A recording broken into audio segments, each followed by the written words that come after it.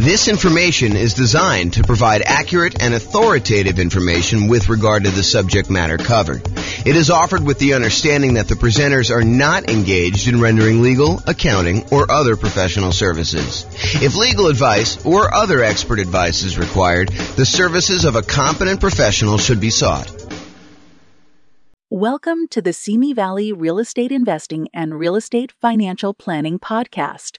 Learn all about investing in real estate in Simi Valley, California, with a combination of real estate financial planning and modeling with numbers specific to Simi Valley, plus syndicated, more generalized recordings of live and pre-recorded real estate investing classes, not all of them specific to Simi Valley.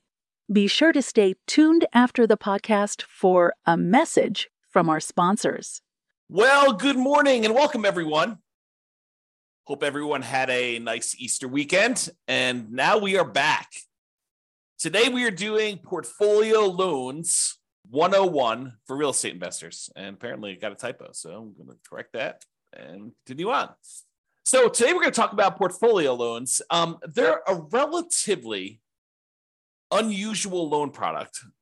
When you look at how many loans you're likely to do as a real estate investor, I've got some data on this that I just pulled from the National Association of Realtors, and portfolio loans would not be a significant portion. However, they're extremely important once you've used up your core 10 or when you are doing some more unusual things like buying in an LLC or buying where you want to utilize a self-directed IRA or self-directed 401k and not have to put 35% or more down in order to do the deal. There's a way to structure it where you don't have to do that when you use a portfolio loan with an LLC and a partner. So let's jump into it today. So here's the latest data. Oh, and I'm James Orr, in case I did not mention that before. So there you go. So this is some data that I just pulled from the National Association of Realtors. I believe this one is from the 2022 home buyer and home seller profile. So they went and they pulled a very large sample of recent home buyers and home sellers, and they asked them a whole bunch of questions. There's probably, I don't know how many pages, 50 to 100 pages or so of all these different loan products.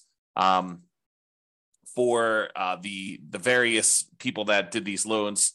Pull up one thing here in case people have questions. There we go. So it tells you stats about what percentage of these people did different loan types. And so you can see in this one, of all the buyers that they pulled, 62% of them used conventional financing. So that class we did on conventional financing, that covers about 62% of all the buyers that we had there. If you look at the next one, though, 17% of them used FHA, 12% of them used VA, which is a relatively small number, about 10%-ish, 12%. And then 5% did not know. So it's possible they could have used any of the other ones or they used something different. And then only 5% of the loans were other, which would include these types of portfolio products or, a lot of other variations on those. So you can get a feel. Now, for first-time home buyers, about half of them used conventional, about a quarter of them used FHA, about 10%, a little bit less in this case, used VA, 8% didn't know. First-time home buyers, you would expect them to know a little bit less than all buyers. And then 9% of them used something other than that, which, again, we still don't know what that means. And then repeat buyers, 67% used conventional, 14% used FHA. So a lot fewer people used FHA on their second loan. And 13% used VA. And still 4% did not know, and 3% used dollars. So you can kind of get a feel for what the popular loan programs are in that particular case.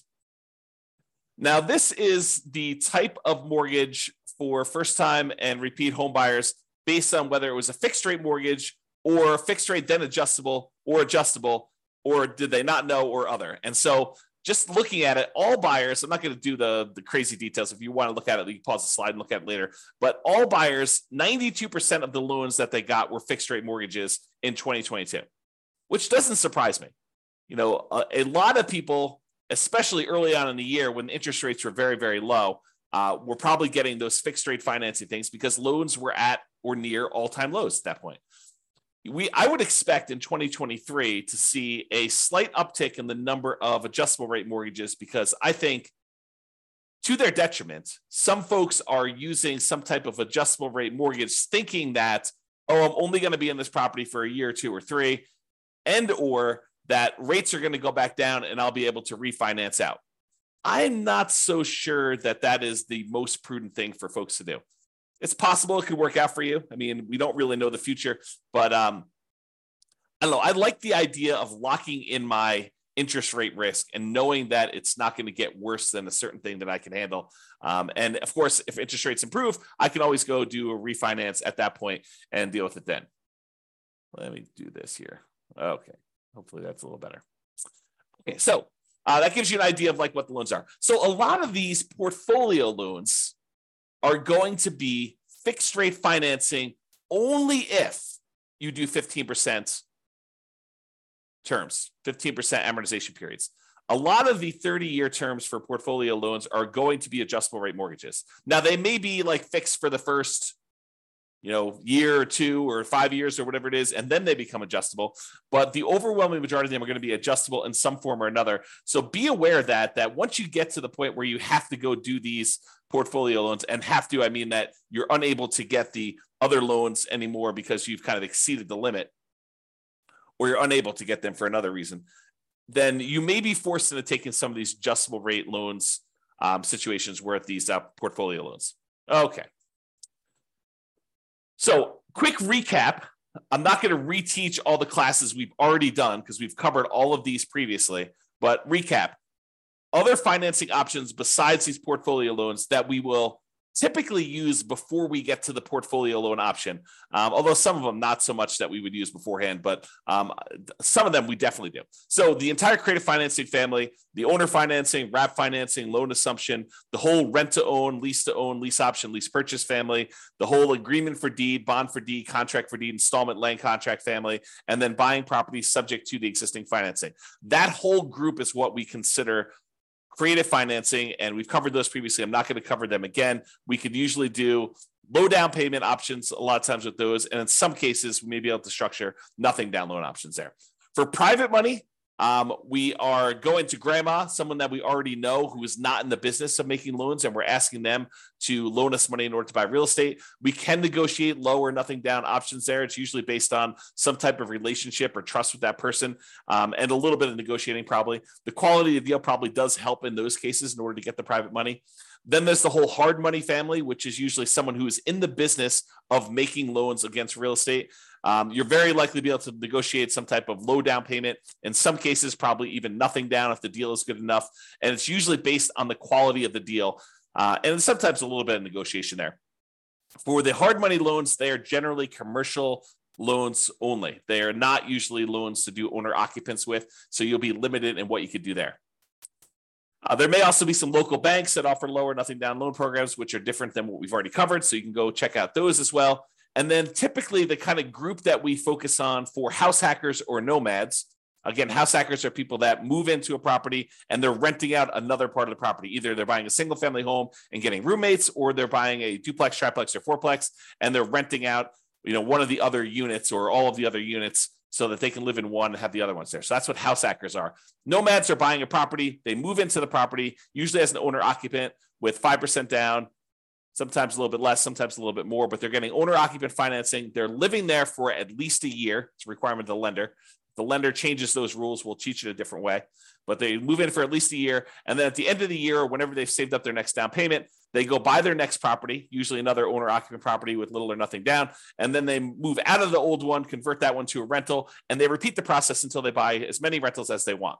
So the loan programs typically for house hackers and nomads are VA financing. VA financing is a nothing down loan program for veterans. It requires VA eligibility, but you can buy single family homes with it, duplexes, triplexes, or fourplexes. Then the USDA financing, which is typically for rural properties, another nothing down loan program. You can't buy just any property with USDA. It has to be a property that is rural, and usually only use those for single family homes.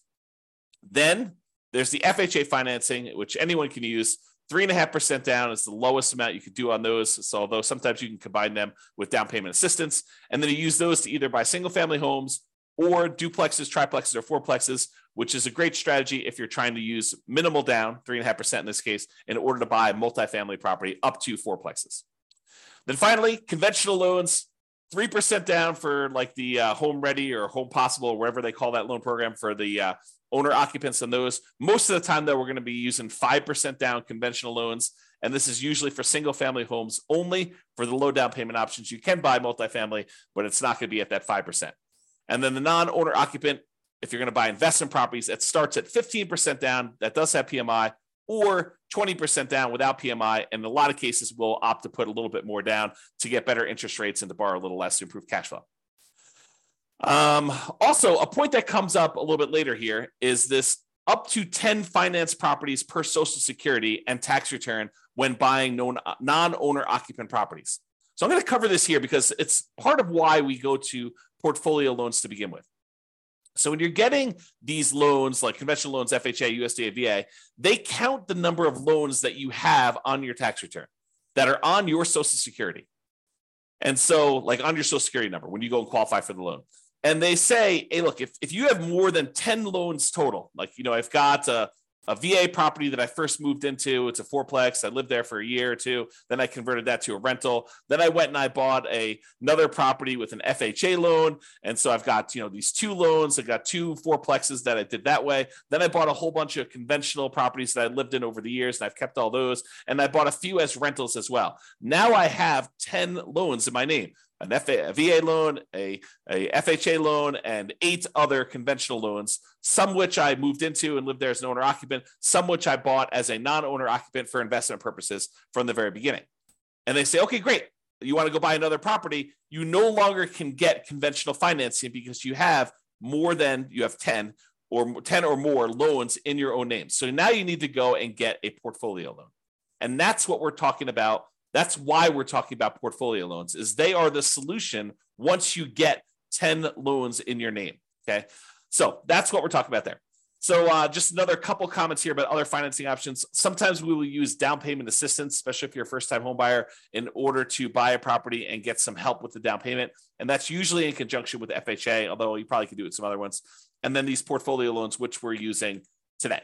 Okay, so portfolio loans. So some people will choose to use portfolio loans as a nomad or house hacker, and they're approved to do that. Not that they're not allowed at all. Although, as we will cover in a class I think we're doing on Friday, your kind of loan planning class, you will find out that we probably should not be using a portfolio loan early on if we can avoid it. There's a optimal path or optimal paths, kind of like a best use, best case strategy that we should use when we're talking about doing loans for nomads and house hackers. And we will talk about that Friday when we talk about loan planning. But when you run out of your conventional loan spots, portfolio lenders are usually the next stop. And usually portfolio lenders are local banks that make loans that they keep. They're not selling them on the secondary market. They're not making an FHA loan or a VA loan or a USDA loan or a conventional loan and then selling it on the third market to someone else, a quasi-government agency who's buying those. They're usually keeping them in their own portfolio, and that's why they're called portfolio loans or portfolio lenders. And so you need to find the lender. Not that those banks don't do other loans as well, but they also have a portion of their loans that they generate that they keep on their own books as in their own portfolio. Okay. So we prefer typically 30-year fixed rate conventional financing, especially when we're doing the nomad strategy or house hacking strategy, and even honestly for long-term buy and hold. I think there's a strong preference for this 30-year fixed rate financing, as evidenced by the data that we just showed you from 2022 with profile of buyers and sellers. However, once you get to this point where you run out of conventional loan spots, you've got 10 or more loans on your Social Security number, then we go to these portfolio lenders. And a lot of these are typically like a 3-year fixed rate financing, then it adjusts every year, which we call a 3-year ARM, or a 5-year fixed period, and then it becomes an adjustable rate mortgage after that, for the next 25 years, or a 7-year ARM where it's fixed for 7 years, and then after that, it adjusts every year or 6 months or whatever the terms are for your particular loan, where it becomes adjustable. And a lot of these loans, they are 30-year amortizations, which means that they're scheduled to last for 30 years and that the loan will be paid off after 30 years, but they are adjustable rate mortgages, meaning that the interest rate on them is an adjust with whatever the prevailing interest rate at the time is. So if interest rates go up, your payment could go up, which could get very ugly. If your payment goes down, if the interest rates go down, your payment could, in theory, go down. But for those that are thinking to yourself, oh, as the time I'm recording this, interest rates are probably in the very high sixes, mid to high sixes, I would say, or for investment property, probably above 7. And you're thinking, oh, interest rates are incredibly high right now. Of course they're coming down. And I will tell you, no, that is not true. It is true that it is possible that interest rates can come down, and it is true that it is possible interest rates could go up. And if you look at it, I did this new tool. I think I called it I don't even remember now. It was kind of like my interest rate meter or something like that. I don't remember what I called it now. But basically, when I looked at, if you put in what your interest rate is today, it told you what percentage of the time the interest rates were above that. And right now, at about this kind of 6 to 7% range, if I remember correctly, we're only about the halfway point. About half the time interest rates were higher than this, and about half the time interest rates were lower than this. So this is not an exceptionally high interest rate. In terms of recent time, it seems exceptionally high because we've been in a period of very, very low interest rates historically. But that doesn't mean that 7 is high. It seems really high compared to 2 or 3, which is what we were getting before, but it can and has got up to 8, 9, 10, 11, 12, 13, 14, 15, 16, 17, 18%. So if you think that this is really, really high, you could be in for a shock if something were to happen in our economy where the Fed would continue to increase rates and the rates on mortgages would continue to go up. And we don't know if that is their plan. There's lots of speculation out there. There's some people that believe that the Fed's going to lower rates, and some people believe that they're going to keep them where they are. And if we end up with some other new crisis or inflation is not under control, who's to say that the Fed will not continue to raise rates? Okay, that's one of the tools they use to control the economy. And so it's possible that could happen there. All right. There is no hard limit on the number of portfolio loans that you can get, but you still need to be able to qualify for these loans. They have the traditional, debt to income or debt service coverage ratio qualifications that they have. They want to see how your overall portfolio looks. A lot of times their underwriting is heavily dependent on your debt service coverage ratio, although every lender is a little bit different, but I've seen that to be the case for most of the time. They can have very fast underwriting. Sometimes you can get approval in less than 24 hours. I will tell you, the more complex your situation is, which tends to be what's going on once you get to the point with portfolio lenders, is you tend to have a relatively complicated situation because otherwise you, in most cases, would go and get conventional 30-year fixed rate financing. So a lot of times when you get to the point where you're using portfolio loans, you have a very complicated situation. But the more complicated it is, typically the longer it will take to get qualified. That's just been my experience through my clients. Bigger purchases tend to go to a loan committee where they have different people look over the loan and approve them. It's not just the lender themselves, the mortgage originator.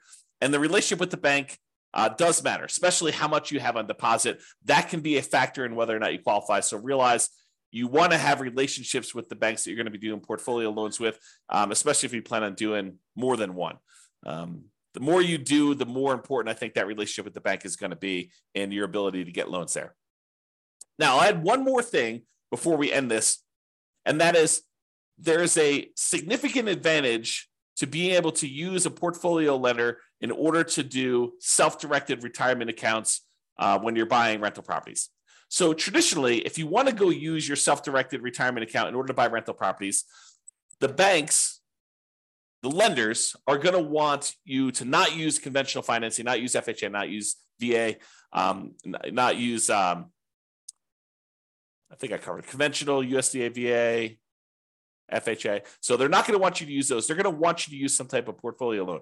And if you go to the lender and you tell them, hey, look, I've got this self-directed IRA or self-directed 401k that's got a bunch of money in it. I want to be able to get a loan with my self-directed 401k or IRA and be able to buy this rental property. They will tell you that it probably needs to be a non-recourse loan because they can't go after the IRA or the 401k in order to be made whole. So they will tell you, in order to make these loans, we will need to have a very large down payment. In most cases, they're going to take 35% down.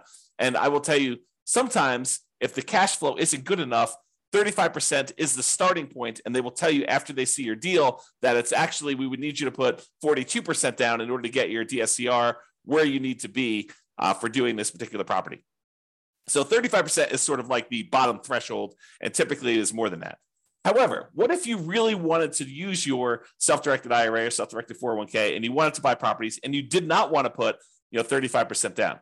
Well, some portfolio lenders will allow you to do something which is a little bit unusual in my mind.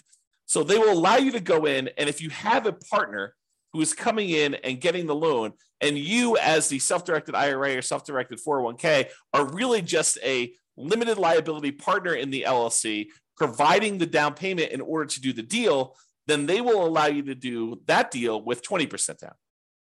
So if you had an LLC that you formed with someone else, not yourself, but with someone else, that you went in and you wanted to go buy a rental property, if your self-directed IRA or self-directed LLC, self-directed IRA or self-directed 401k rather, came in and was a limited liability partner in an LLC that was providing the money in order to do the deal, you were basically funding the LLC. The LLC could go and get a 20% down investment property loan on the property that you're buying. Okay, so that is sort of like an interesting little twist that some portfolio lenders may offer you if you decide to go that route. So just kind of a heads up, that is a way to kind of not have to do 35%. Now you got to go bring in a partner, which the partner may or may not be, taking more of the deal such that it is not worth doing, or maybe they're doing the deal and it's actually great. They're the ones that are co-signing for the loan or something like that, and so they're there. Okay, so to finish up, in conclusion, investors often look to optimize their conventional financing loan spots before proceeding to these portfolio loans. Portfolio loans tend to be variable rate financing, and so we tend to try to fill our loan spots with VA or FHA or USDA or conventional loan spots first with 30-year fixed rate financing in most cases. And then once we get those filled up, we move on to these portfolio loans, which tend to be, I would say, kind of like second tier, second quality loans, in that they are typically not fixed rate financing. I don't know if I mentioned this, but there is an exception. A lot of portfolio lenders will allow you to do a 15-year fixed rate loan if you want to. So the 30-year ones are sort of variable, whether they're a 3-year fixed and then variable for 27, or 5-year fixed and variable for 25, or 7-year fixed and variable for 23. Some of them will do a 15-year fixed period on those, but usually the cash flow on the 15-year amortization period makes it such that it's probably not worth pursuing those. Although I could see some situations where that is a useful tool, but most of the time we're not. So what tends to happen is the portfolio loans tend to be the next stop after you do the conventional loan spots that are filled. And then there may be other reasons like partnerships where you're buying an LLC where portfolio loans make a lot of sense before loan spots are filled. So for example, if you're going and you're buying with, you and 2 other partners, or you and another partner, and, one of you guys is actually getting the loan and signing as the kind of the loan partner on that, and you're providing just the down payment, and buying in an LLC in that format with a portfolio loan can make a lot of sense. Although there's still going to be some type of variable loan unless you do a 15-year loan on that. All right. So that's all I got on the portfolio loans. Awesome, everybody. Well, hope you have a great day. Thank you so much. We will talk to you for the next class. Bye-bye for now. With home prices up, mortgage interest rates up, and rents up, but not quite enough to counteract the higher prices and interest rates, cash flow on rental properties in Simi Valley is harder than ever. Book a call with the Real Estate Financial Planner to apply our proprietary 88 strategies to improve cash flow on your rentals. See the show notes for a link to schedule your call and improve your cash flow today. If you're a real estate agent, lender, or professional in Simi Valley that wants to help our real estate investor listeners, consider reaching out to learn about collaboration opportunities with this podcast. We'd love to add more value to our listeners by having you assist our investors buy, sell, and finance their real estate investments? See the show notes to schedule a call to discuss collaboration opportunities.